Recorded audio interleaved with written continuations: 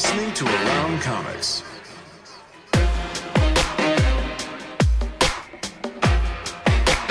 Comics.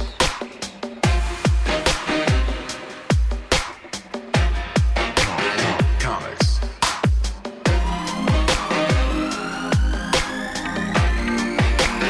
Comics.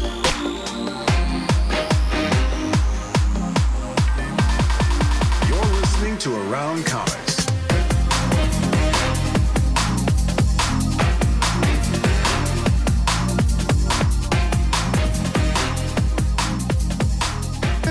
Listening to Around Comics episode 456 Under the Influence with Tim Seeley talking Perry pop art 1. I'm Brian Star. With me as always is Christopher Eastman and Tom Kitter, and our very special guest, the hardest working man in all of comics, Mr. Tim Seeley. How are you, sir? We're glad to be here. Always a pleasure to talk to you folks. It's very nice, and it's a lovely night. It's a beautiful night in Chicago. It's one of the loveliest nights of the year so far. So it's great. It's great to be able to. I've already had my drinks. We went out to the cocktail place by in the house, and we had a cup already. So somebody's already under the influence. That's right. Hey, it's good to see you, man. It's been like easily over a year. Is it really? Jesus, fuck. I don't know, man. Everything goes so goddamn quickly now. I have no goddamn idea. I think you were one of our COVID guests. I think. Well, I just had COVID, so I'm your COVID guest again. I just had COVID, which was a blast. Thanks everybody. That was fucking fun. Yeah. How was C2E2? You know, we didn't. I don't think any of the three of us made it down there this year, and it had kind of like fully formed into a pop culture con, you know, like pre-COVID. What was it like this year? I mean, I feel like, well, from my viewpoint, the pop culture is gone, and it's an Artist Alley convention. It is the best. It is the best con I do all year financially. It's the best con I do. Really? Yeah. I mean, not even close. Part of it is I can go when I sell out of books. I can go back to my house and grab them. But it was crazy. The Artist Alley is like the biggest draw. There was no publishers there. There was, there's celebrities like Chris Evans was there and shit. But it is the level of which that show has become, like very comic focused. If you're someone like me, is crazy to me. Ooh, that makes me want to go next year. Yeah, it was a blast. And there was just one 8 fucking months ago, so I was a little concerned that because of the COVID shit and the way that they that people would sort of not show up, but they showed up, and I used to always be able to do the thing because I've been to so many goddamn conventions in the past 20 years. I can kind of gauge when a recession is coming, and there isn't one coming. All right. Well, that's good to know. You heard it here first, folks. The financial expert, Mr. Tim Seeley, is claiming there is no. I love that we live in a world where Artist Alley commissions can be a bellwether for economic forecasts. I mean, I knew in 2008 shit was going down. I remember I was like 31 years old or something, and I was like, oh fuck, this isn't good. And every little like sort of problem we've had since I had a bad con, and this one I was like, Are you guys serious? Are you really want to spend that money? Are you want to buy that page for $900? Okay. Yeah. It was one of those. So it was great. That's outstanding. Well, hey, this is called Under the Influence, and if you are new to this format of the show, it is when we get to make a wonderful excuse to have an old friend on the show to talk about a comic that influenced them. That could be the first comic they bought. It could be a comic that was, just purely influential in a way that maybe wanted to make them create comics or change the way that they read comics or enjoyed the medium. And Tim, I would like to say he did not surprise us. Well, that could have Amazing Spider-Man 230 again. I've talked about it a million fucking times. The first comic I ever got. But I felt like, everybody who works in comics currently who's over 30 is like their first comic was a Spider-Man comic. That's the way it is. Right. So I don't want to do that. There's going to be a lot of Spider-Man, Batman in this. Yeah. Or like fucking Frank Miller Daredevil or something. So I don't want to do that. Did it. Pfeiffer. That was Pfeiffer's. Right, of course. Right. So I didn't want to do that. I didn't want to, well, and also because I have Money Shot coming out and because it's so much based on the experience I had with indie comics with an X when I was in my teens, I felt like it was pretty important to talk about it. Yeah. So what is your comic, Tim? Well, so I actually picked Cherry Comics 10. Mm-hmm. That was the first issue I got. But it's also fair to do issue 1. This Cherry Pop-Tart. Cherry Pop-Tart. When it was Cherry Pop-Tart. Obviously, they had to change the name. Larry changed the name because he got in trouble with Kellogg. And sued by Kellogg for Kellogg's is like, yeah, we appreciate what you're doing, but we need you to take the name off of the front of it. So her name technically is Cherry Popstar. As of in this issue anyway, she is Cherry Popstar. But hugely influential on myself personally, obviously. And look, I love superhero comics and I love all that sort of other stuff, but I feel like I'm sort of agnostic about superheroes in a way that I like comics. I like superheroes because I like comics. I don't like comics because I like superheroes. Okay. So for me, I think it's more important to talk about some of this other stuff. You have not only written but drawn a lot of superhero comics. Yes. I mean, I work in comics. Like you work in Western comics. I mean, again, I'm not, but I feel like every day that it goes on for me becomes more like, God, I really got to make sure people know that it's not just fucking superheroes. Because I teach at a college, and those kids love comics. And they don't give a shit about superheroes. So, I feel like more and more every day we have to like be pushing towards the fact that, hey, look, in the Western model, we don't just do superheroes. We have other stuff, Can you give us a little bit of I have to be 100% honest. I never even heard of this comic before. I never read adult comics really. I mean, here and there I've come across them, but it wasn't anything that I ever really invested much time in. So can you give us any history on, this was created by Larry Wells. Anything about him or how this comic came about or why, or, what was sort of the history of Cherry Pop-Tart or Cherry as a comic book character? Yeah, I mean, again, I'm not an absolute expert in the history personally, but out of the end of the 60s comes the sort of comics revolution, which was a bunch of people who had grown up on animation and comics from the 40s and 50s, and then they were really influenced by that sort of thing. And in about 1960 something, they start this sort of movement: Zap Comics, Fabulous Furry Freak Brothers, all that sort of comics, and they start calling it comics with an X. Crumb. Right. A lot of it's California. It's Hateberry Ash. Right. It comes up with, at the same time, the counterculture movement, right? So these kind of comics were available as distributed through head shops, right? You go and buy your stuff to work. The artists and writers were high while making these tobacco pipe. Your tobacco. And so it was really part of that counterculture movement. And so as part of that sort of movement, a big thing that they were doing was that they were doing comics that were sort of unrestricted in the content. So it was like let your id run. And so you had stuff that was, anti-religion. You had stuff that was subversive, anti-war, all that kind of stuff. And then you also had like Crumb and some of these other guys doing strips, which by the standards of now would be considered brutally misogynist.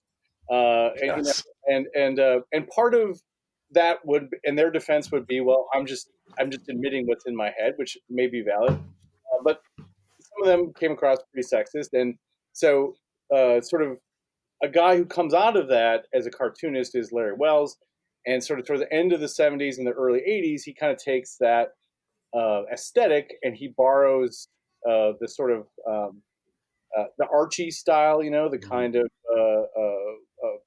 the cartoon style made famous by like Stan Goldberg and Dan DeCarlo.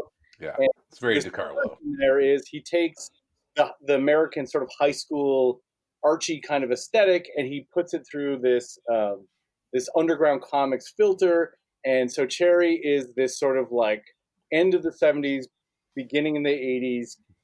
She's like a free spirit. She's the sort of like a female Archie, and she's kind of a bimbo like Archie, who is also a bimbo.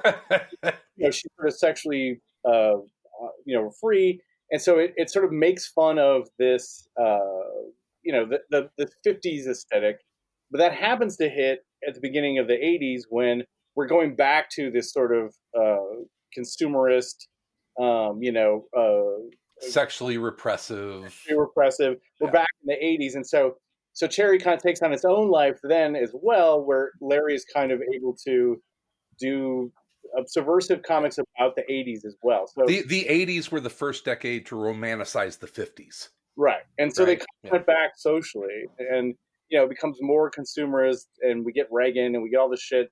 And so Larry's doing comics through Last Gasp and stuff with Cherry, that he kind of happens upon something that is genius at the time, which is by making fun of the 50s, he's making fun of the 80s. And so, Cherry it's an Archie pastiche, sort of.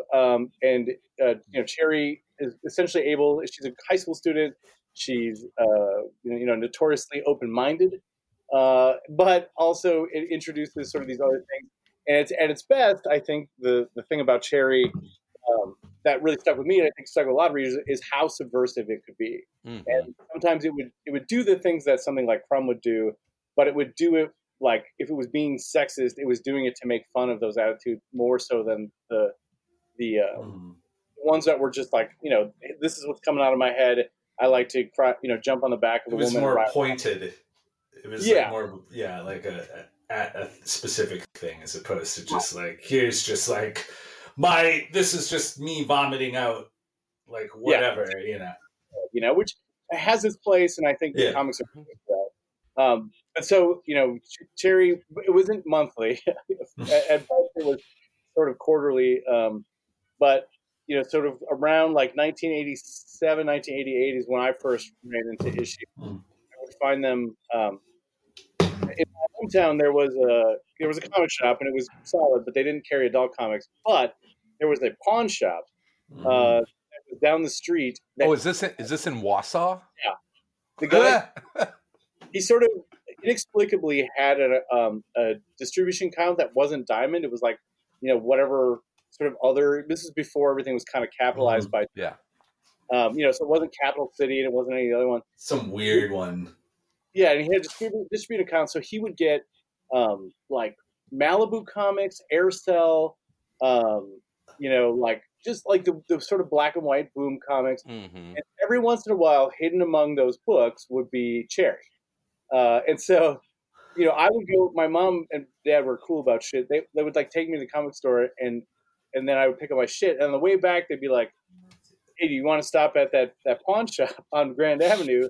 Hilarious. I went in there, and I could grab. And so I was getting like, aristocratic extraterrestrial thieves, and I was getting like, X Mutants, and I was getting radioactive hamsters. I was getting Teenage Mutant Ninja Turtles. Yeah. Black and white, all that sort of shit. And then every once in a great while, there'd be a Cherry in there. And credit to my parents, they were sort of just like, I don't know, whatever. I was like 11, I think, when I got this one. This is the actual issue I got. Jesus. When I got number 10. It's 11 or 12. So basically, Cherry Comics number 10 gave you the talk. Like, yeah, I come from a. This is a penis. This is a vagina. Well, I come from I probably grew up a little bit weird.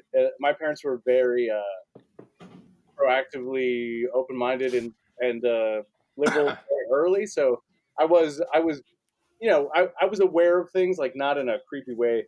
You weren't shocked by this. No, I also knew about. So my dad was a collector of occasional comics. He would get Vampirella. Oh, okay. So I was aware of other kinds of comics, and so he at one point, I remember, bought Black Kiss by Howard Chaykin. Okay. and I wasn't supposed to read that. Obviously, I shouldn't have read that. That was one I shouldn't have read. Cherry's fine. Black Kiss, not so much.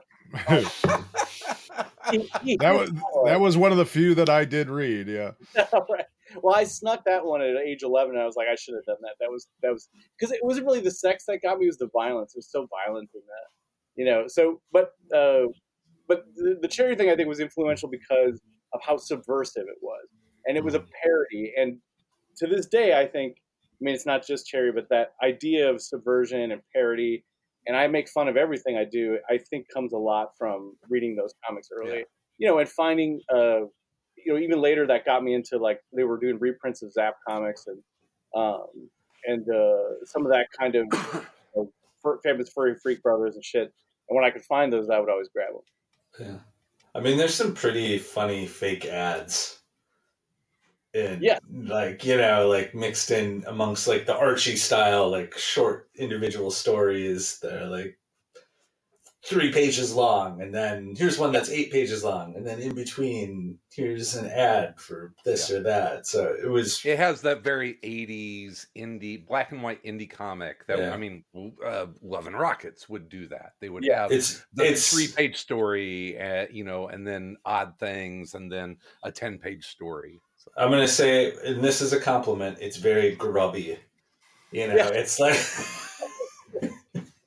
in the best way possible, as far as just it's a very grubby comic, like that black and white, like very like obviously put together from like one person's brain. Like this is all from this person. Like they made everything inside of it. They laid it out. Like this is the work of this dude. Like yeah.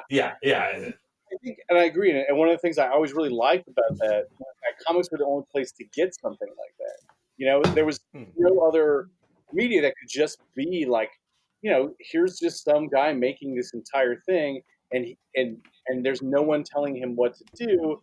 And like later, 2 or 3 years later, when Image Comics was announced, I was already sort of primed for that stuff because I was reading those black and white books. I had got a copy of Omaha the Cat Dancer when I was 12, and I had gotten a copy of American Flag at that time. And the sort of pure id that those comics were. There you go. Yeah. A page by page dissection of Omaha the Cat Dancer. Omaha the Cat Dancer is so much less dirty than Cherry. Yeah. So much. Yeah. Not even cool. It's like Omaha the Cat Dancer has occasional sex. The sex is always plot driven. Always. Cherry is just like, here's a blowjob for no fucking reason for 3 days. Over and over and over.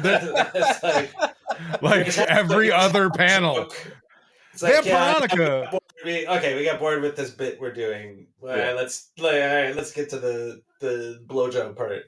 Yeah, Wendy Whitebread. I did not read it. I believe it was that Don Simpson. I'm not sure. I'm familiar with the title. I haven't read it. Again, like I was limited at the time to what this guy with the head shop. That what he would get, and it was kind of hit or miss. So I remember I got 10 of Cherry, and then later I think I found like 13 or 14. And then the next time I found it, I think it was in 1995, and it was like on issue 17 or 18 or something. So like it was like and it moved several publishers. It was at Kitchen Sink for a little while. Were you able is Kitchen Sink still around? Yeah, kind of. I think it's all those kind of, they do trades and stuff occasionally. It's whenever they, put something out, kind of thing. Yeah. Were you able to catch up on the continuity of this? All the crossover. Well, there's been, to be fair, there's been a lot of reprints that stories had to be stripped out of the reprints because of litigation and that kind of stuff. Well, so I remember, and then when I started going to like 1993, 1994, I started going to comic conventions on my own because I was like 16, 17 years old, and so I would drive down to Chicago, or I would or I would go to Madison. I remember I went a couple times, and then I was able to start hunting for back issues, and I was able to catch up on a lot of these books, and that was kind of part of the appeal of being able to go to a convention, was that I was able to find these things that you couldn't find in Wausau. Right. Yeah, exactly. So Cherry was a big part of that. And then also, just the Omaha Cat Dancer. I have a whole run of that. And, that kind of stuff, which was, and like in the 90s in comics, that was the stuff you would be able to find in the bins or, in the back issue.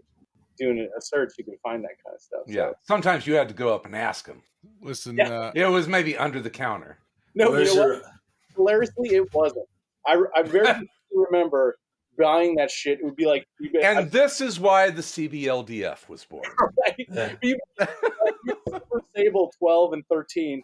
Oh, and there's Cherry number 9. Like, it was just no one fucking gave a shit. It would be all like $1 and it wouldn't matter, Yeah, and kind of seriously, this is why the CBLDF was born. I mean, famously, I remember I was 11 years old and I bought the entire run of Watchmen except for 2, which I had to later search. No one asked me anything. I'm like an 11-year-old kid, and I'm like, I'll take these books and plop down Watchmen. Got any good rape comics you want to sell me as a 12-year-old? There's only a little bit of nudity in there, and rape. It was rape. Subject matter. But what I liked about Cherry was, and what I still like about it, is that it was sex positive.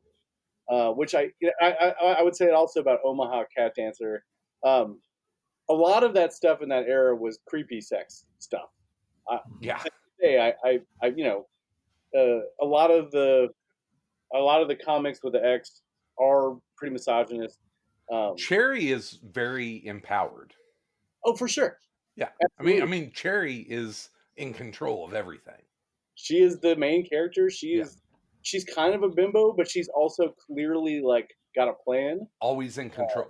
Yeah, it's really interesting. And Larry, as a cartoonist, worked with a bunch of other cartoonists to make that book. A lot of them were, co-plotted with his wife. Neil Gaiman wrote a story for that. Von Bodie did stuff for Cherry. So there was a lot of cool. The first Von Bodie thing I ever saw besides Wizards was in Cherry. Really? Because he did. In fact, I think it's in issue 10. He does a backup strip. Okay. So like there was cool shit in there, and there was, there was references to, the other sort of major books of that era. Famously, I think, Larry was kind of outside of that sort of San Francisco crew of cartoonists. I think he was based out of Roswell, New Mexico for a long time, and it wasn't really like, hanging out with those other hippies. But that's kind of that weird time in comics where it was, starting to break away from the New York bullpens, and there were starting to be comic book publishers all over the country, and people were able to create comics outside of New York City. Right? Yeah, and it was a big part of it too was the distribution at the time, because there was a bunch of, like, before the whole capital city thing that happened in the 90s, there was a bunch of distributors, and they handled different publishers to different degrees. And so Marvel and DC had their own distribution sides, but then there was little companies that would just sort of pop up, and it's kind of like alcohol distribution. There are some distributors that will handle some breweries and not others, and some wineries or buyers. Yeah, it was this total mishmash of distribution. Yeah. And it could be kind of local. Like you would have sort of a distribution company that would get stuff, and so it could be kind of spotty, but it also meant, like, again, like the fact that there was just this guy with a pawn shop with an account meant, like, I was getting shit that I should not have been able to get in my town, and God bless that guy. I don't know how much he made on those books. Maybe it was me and 3 other people buying those books, and that's why he didn't turn down a fucking 11-year-old kid. I love that your influential comics came from a fucking pawn shop in Wausau, Wisconsin. I mean, that is why we do this. I mean, I would still get my, my X-Men and my Avengers from, 29 Super on the Highway 29 in Weston, but, or I would go to the Wausau News Agency, which was an incredible old-fashioned newsstand in downtown Wausau, Wisconsin, that had every DC Marvel book, every continuity book. It was fucking incredible. But it didn't have, So in Green Bay, there was a newspaper place that had that's where you would get your weird comics. Because it was like totally, it was like the people that ran it, like, because they did not care, meant that just weird stuff would show up. It wasn't like they were like, which of these, comics are we getting? Like, I guess we'll get these ones. Like, they just didn't like pay attention to it. And so like they're grab bags. So it was like, so there was always like weird magazines and like weird music magazines from other countries, and just like this weird collection of stuff that you could get there. Was it called Book World? Because I think it was it called Book World? I remember going, Green Bay was the thing, my parents would take us once a year. Yeah. We would go to Green Bay, we would hit Power Comics, and we would hit Toys R Us. It was like a big deal because we didn't have any of that. Have a comic shop like that. We didn't have fucking Red Lobster. We didn't have Toys R Us. So go to Green Bay, and I remember going to that newsagent's place. It was called Bosses. It had like a cigar area in it. It was just like I know it. We went one fucking time. It was like one of those. My parents dropped us off and gave us each $10. Yeah. And then they went out to eat at Red Lobster, which was like a big deal. And then they came back, and my brothers and I were like, "Here's a weird stack of shit you bought. Here's like Sunrunners and fucking whatever like we would get like weird indie stuff." And yeah, it was awesome. It's like, we bought it at this place. There's like a bunch of old guys talking about like cigars up front, and then just super smoky. It was kind of stinky. Yeah. I bet you if I could dig back some of that shit that I had, it would smell like old ass cigar. I was gonna say there's old book smell. Is this like old book plus old cigar smell? Yeah.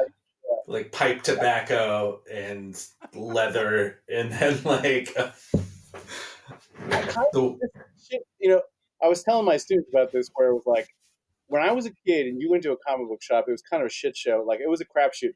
You might end up in one of those stores that was like secretly really just a front for like a pot seller or something. Yeah. And so he would have like a pizza box on the comics, and like it would be just kind of crappy and everything would be beat up. But you'd be like, you wouldn't care because it was all you had. And you'd be like, I found a bunch of Marvel UK books. There's Death's Head 9 under this. And the thing was, you didn't care about condition. You just wanted to find them so you could finish reading the fucking story. Or it was stuff that you had heard about. Like, I remember there would be ads for like Marvel UK books, or like, or Judge Dredd. I remember like finding 2000 AD in 1980. Right. 86. If the cover was ripped off, you didn't care. You didn't fucking care. Yeah. Or like, Action Force, which was the British G.I. Joe, all that sort of stuff. Like, you knew it existed because you would you would see ads, or you had heard about it. And if you found it at a comic store, sometimes it was a good comic store that looked like Chris's office, or it was a fucking dump, and it was like some guy, like with a breathing mask, that he was like taking a breath every once in a while so he didn't die, and then like, and that one's in Oak Park. That's in Oak Park, Illinois. Yep, that's it's the closest shop to my house. Yeah. Or Variety Comics. I remember we used to be on Western Avenue. I remember that guy. That guy. He was selling weed there, for sure. I remember like in the 80s when the big boom of comics, speculation happened. Like there was like 4 comic book shops popped up in, within a couple of miles of my house.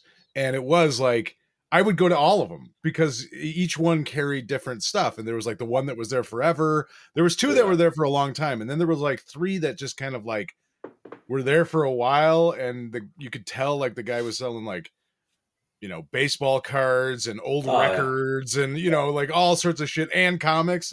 But it was awesome, like you said, because it was like, you never knew what you might find. And, I think like, I remember finding, what was that indie comic? Tim Vigil. What was it? What was it? Faust.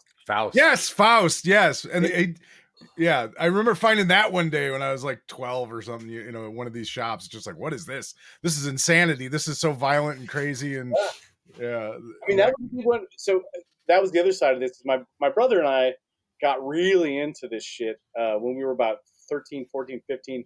And and partly inspired by like finding this stuff like Cherry and all this sort of shit. And we found this dude who would distribute out of his house in Ohio. He would send you individual comics. And it was called Raw Comics. That was the name of the company. Oh God. And he had this.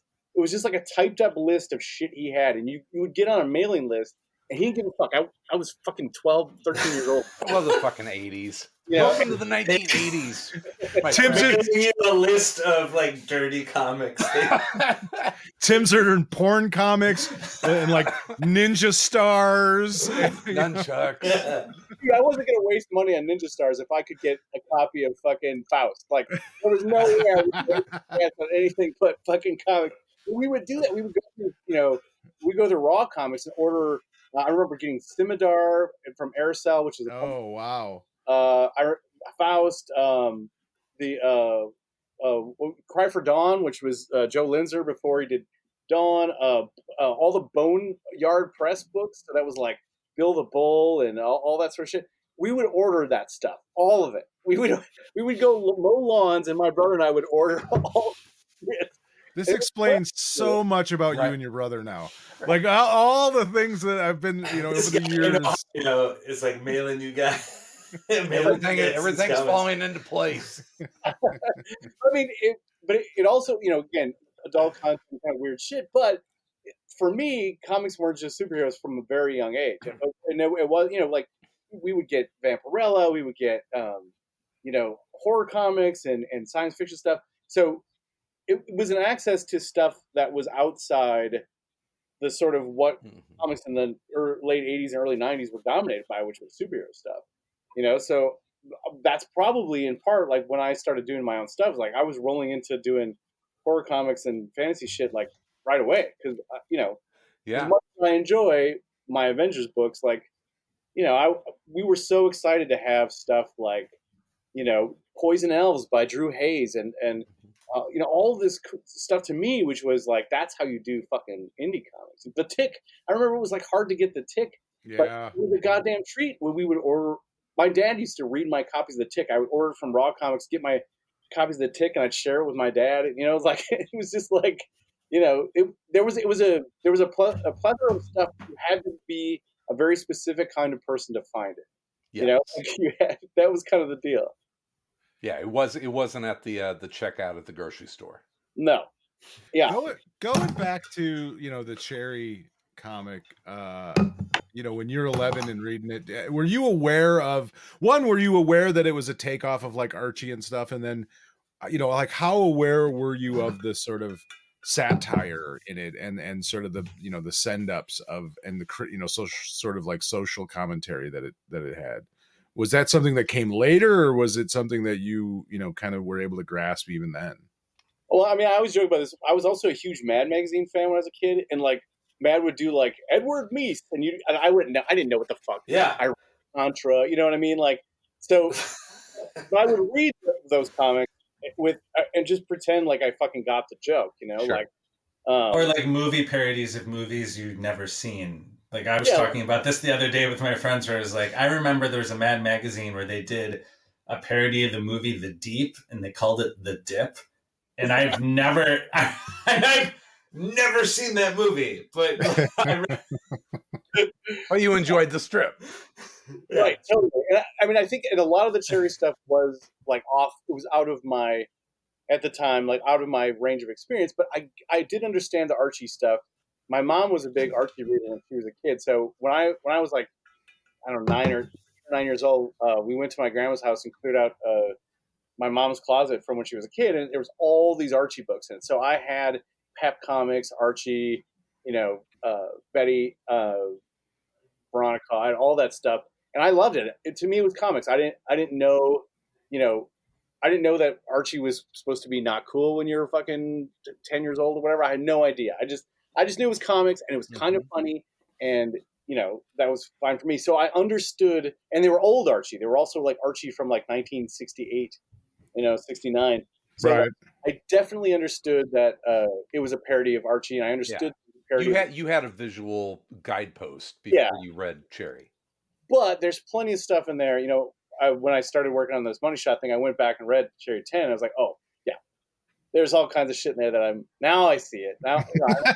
Oh, well, and maybe that leads into how this comic influenced you, because that's kind of the gist of it. And you mentioned Money Shot, and if folks haven't picked it up, do so. Money Shot, showing that for the at home video folks. Maybe specifically, how did Cherry influence your work on Money Shot? Well, so there's a thing I noticed very early as a kid, which was that if you did sex, you were already outside the system, right? Like that meant that you were an outsider because, I mean, especially in '80s Reagan stuff, and it was very conservative, and so like you were already doing a sort of undercurrent. You were a rebel no matter what you did, but you could just do sex, or you could do what Cherry did, which was like, hey, as long as I've got you, and as long as you're a weirdo and you're reading this comic about teenager fucking people, I would like to point out to you, here's an hypocrisy about religion, and here's an hypocrisy about schools, and here's an hypocrisy about politicians. And so there's this thing that goes together with carrying a lot of sort of 80s satirical stuff, which was you could be as base about your sort of joke as you wanted, and you had a certain audience, but you could also slip in some smart shit in there. And I think that's what Money Shot was going to always be, which was, yes, it's about scientists fucking for to pay for science and having sex with aliens. Yes, a lot of the jokes are dick and titty jokes, butt jokes, but also it's about something, right? I mean, it's about this sort of fear of education because we make people too smart. They won't listen to our shitty opinions. And, so like part of that has always been baked into it. And I thought it was funny when we announced that Cherry was in Money Shot. They put up an article on Bleeding Cool, and one of the comments was like, I don't know if this cartoonist who does Money Shot is aware how subversive Cherry is, but I won't keep my hopes up. It's like, you fucking shitbag. And then come back and tell me about how I can't handle subversion, you fucking weirdo. But it is such hopefully he understands, gets it.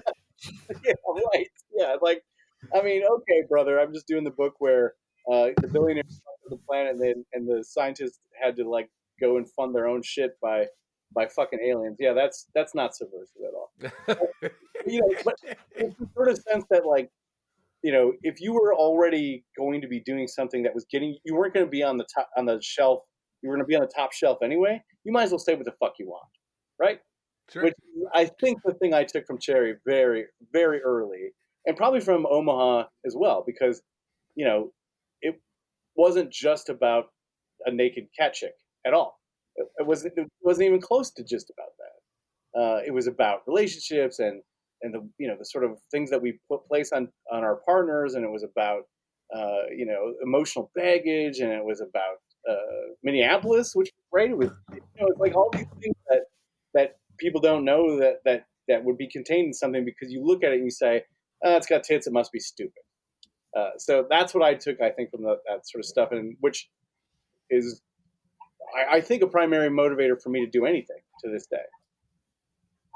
I wonder, thinking about, because I did go back and I read a couple of the earlier issues of Cherry Pop-Tart as well, and I feel like they were much more along the lines of the other sort of comics with an X work stuff. It was not as pointed or poignant, or it was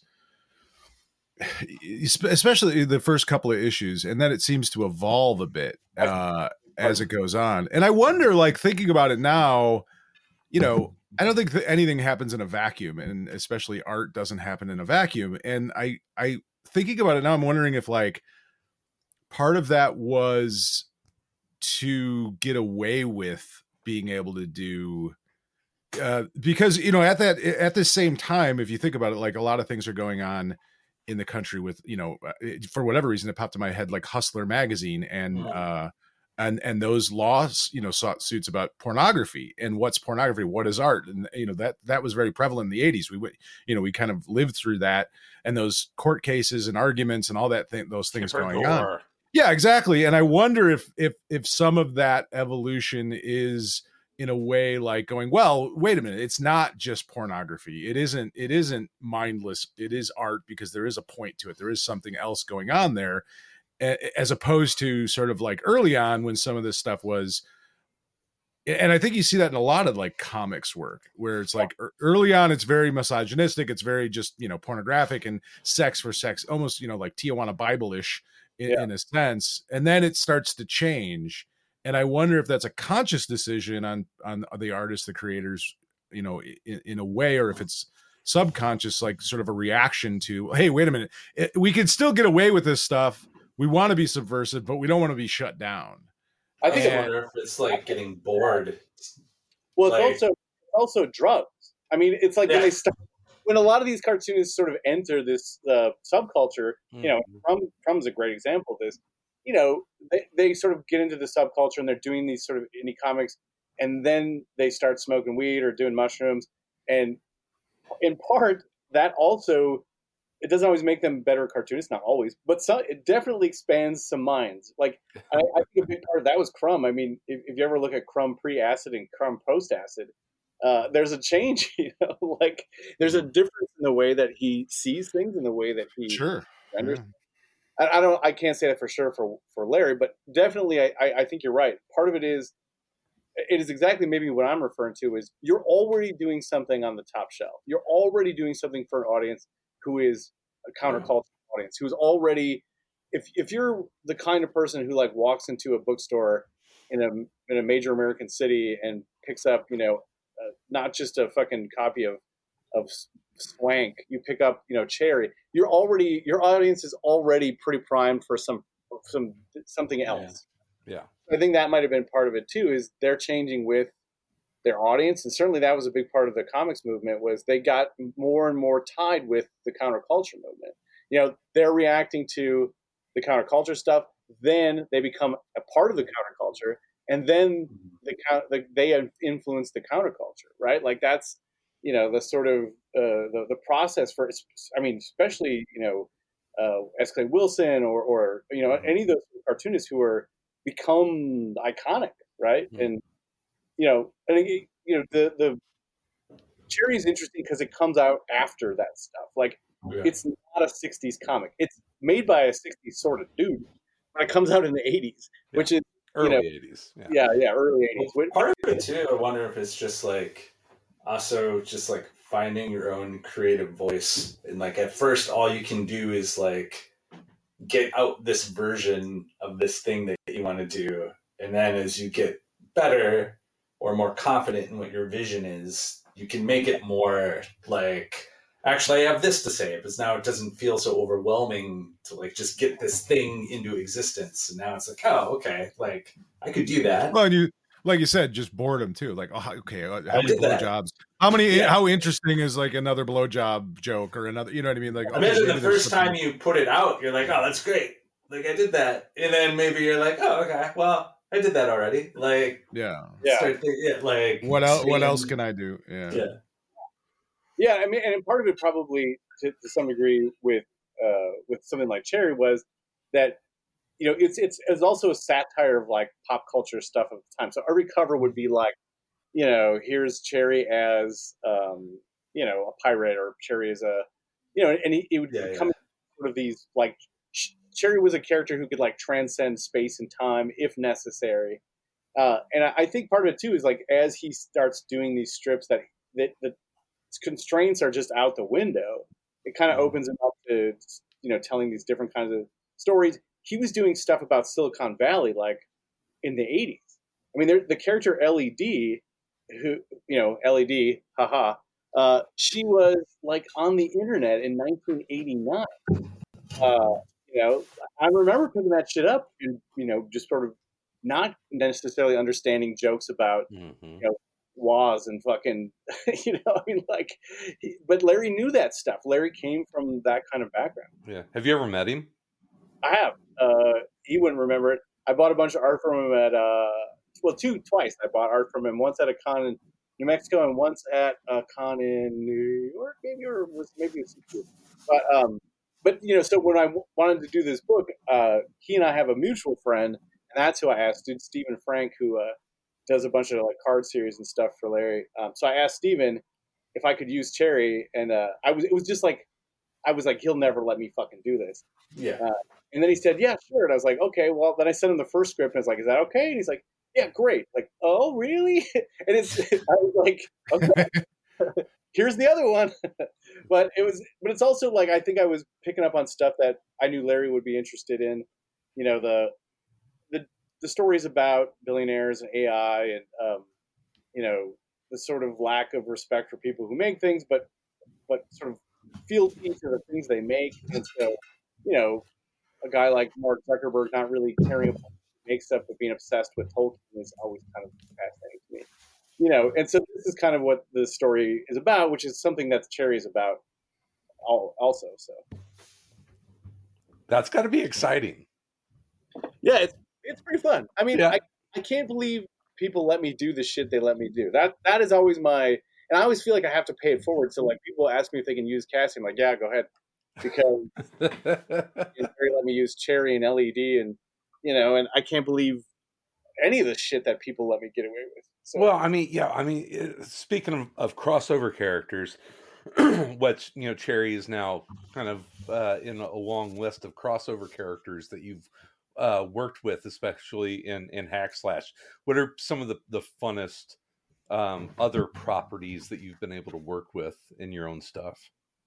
I still think it's a coup that, like, the third issue of Hack Slash, we got Chucky. I can't believe that. To this day, I can't believe we fucking pulled that off. And, and they let us do it, and they thought it was totally okay, so, okay. But, I'm still always doing dumb shit like this. I'm always, like, in Local Man, we have a story coming up.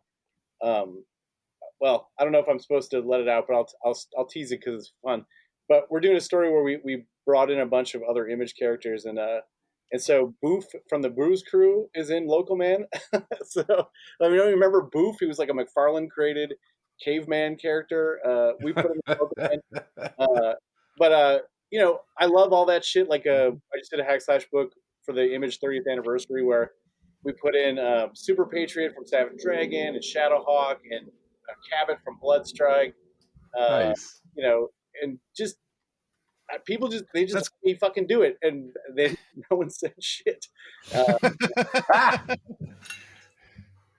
So it's like people respect you, Tim. What the hell? What's going on here? I don't know if it's that, but I think I think I have my reputation at least now is like Seeley's such a nerd for this shit. He won't fuck it up. They trust you. They trust you that you're. You're competent. You're competent.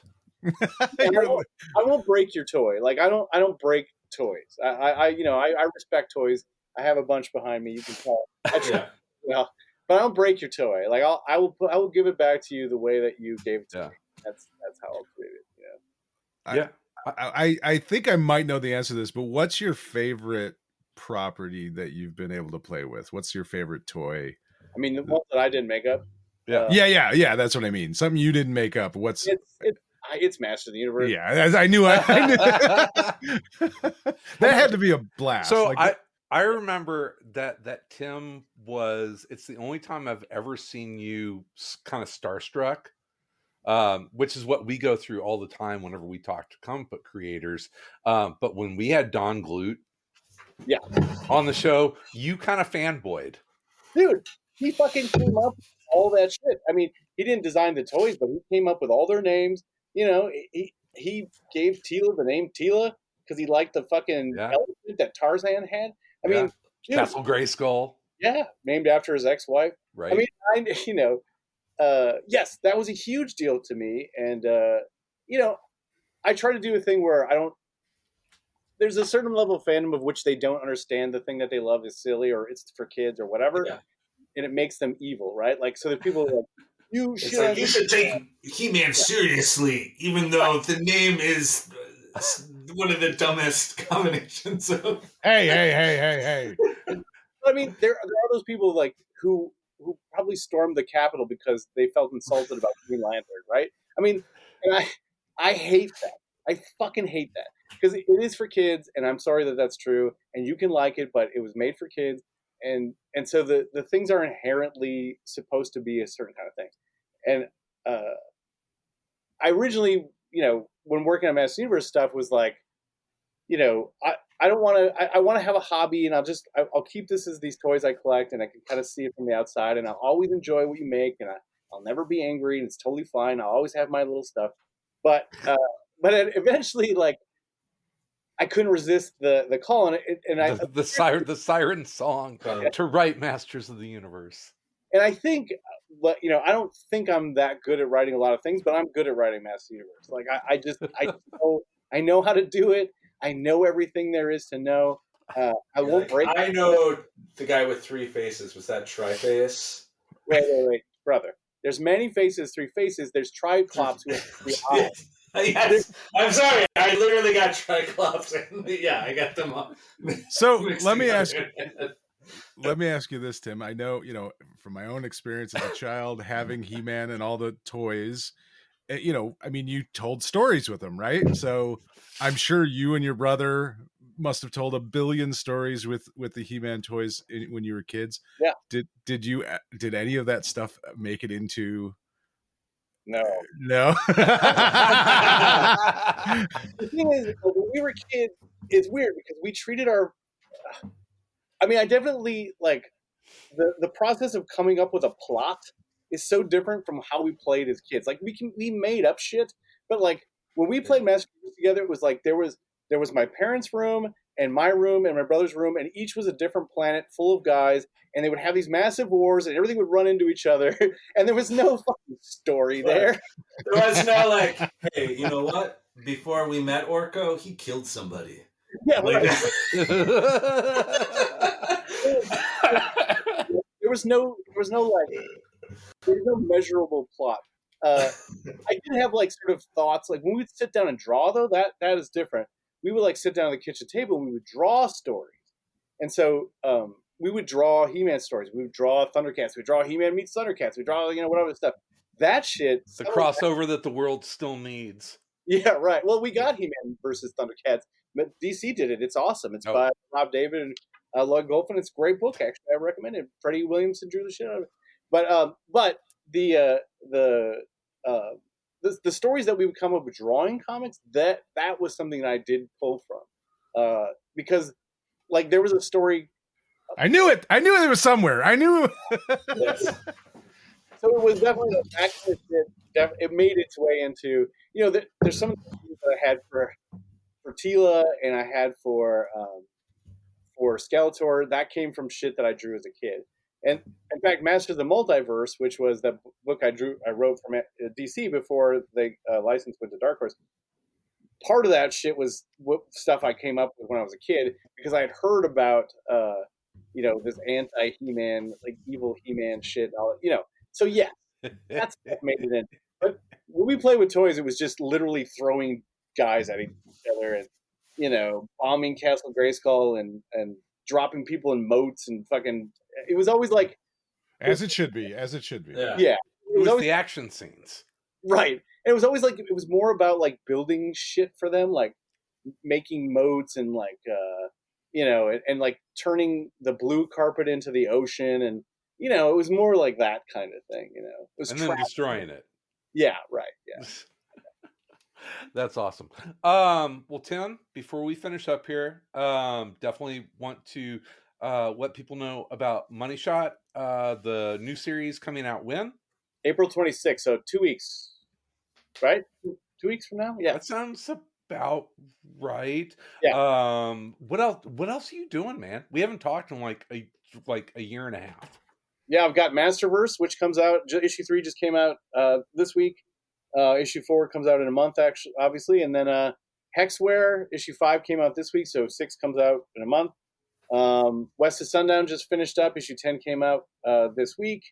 I'm doing the crossover event Unforgiven at Marvel, which is basically Marvel versus Vampire, sort of. Let's see. I just started DC Night Terrors, the new crossover thing. I'm doing Angel Breaker series with Aki Bright for that. Let's see, what else the fuck am I doing? Jesus. Gee, like Sal wasn't lying. You are the hardest working man in comics. Local Man. I do Local Man. That comes out every month. I write and draw that with Tony Fleeks.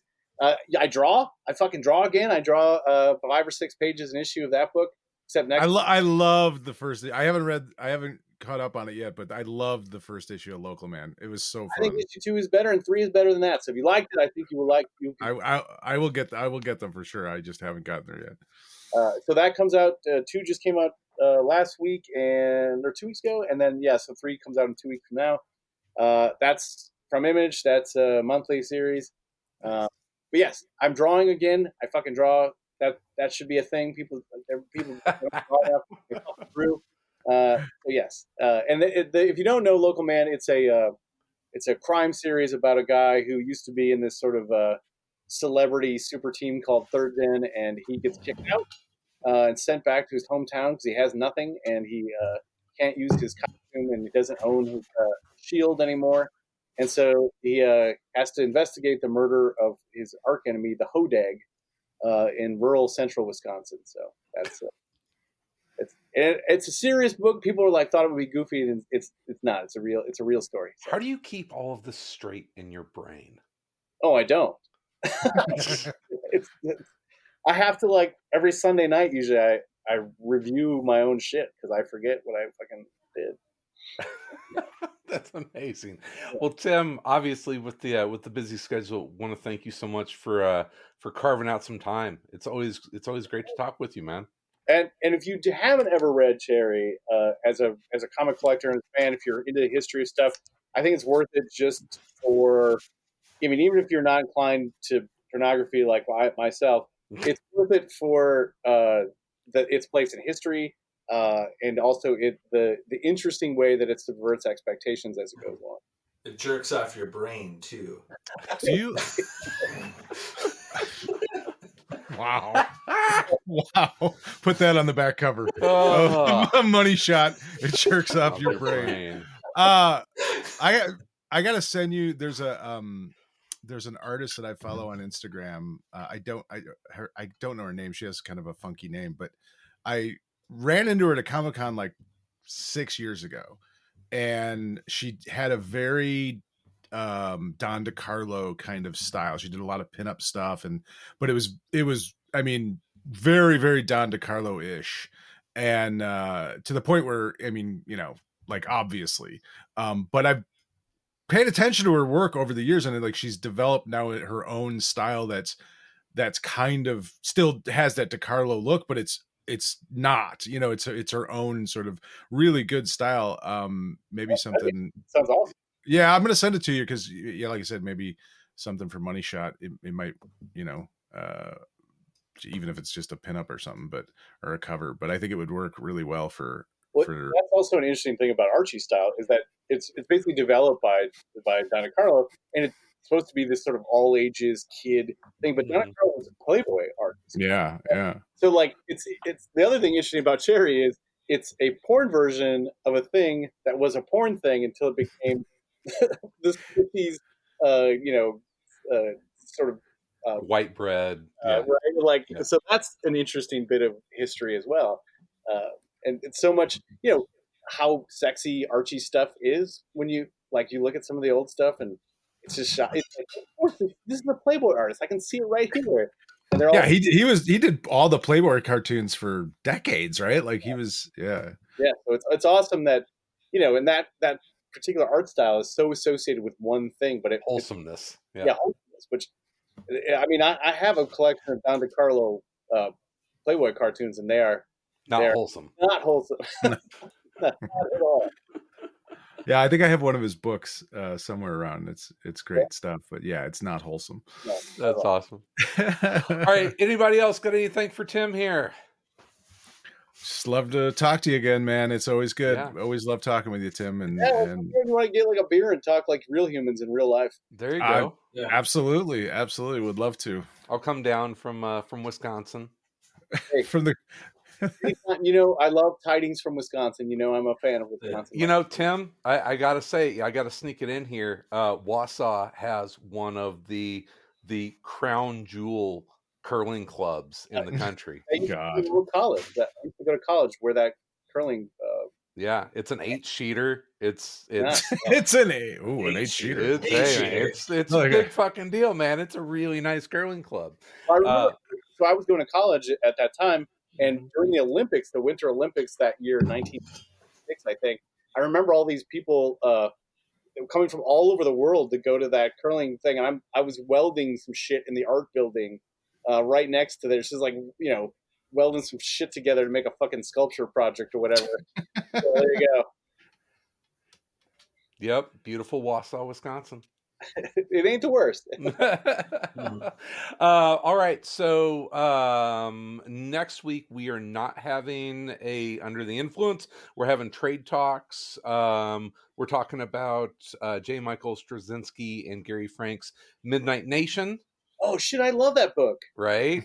Underrated. That book is fucking great. Right. It's if you want to join us, come on back. Come back next week. I love that book. I'm actually a huge supporter of that. That's one of the best things Straczynski ever did. I agree. So we'll be talking about Midnight Nation, and then in 2 weeks we have Jamal Eigel on to talk about The Killing Joke. Cheater. That's cheating. That's not a single issue. Right to the fancy shit. That's the fancy. Tim gave us 2 other influential comics that we can always have you back on for. Which I would do. What else did I throw you? I don't remember.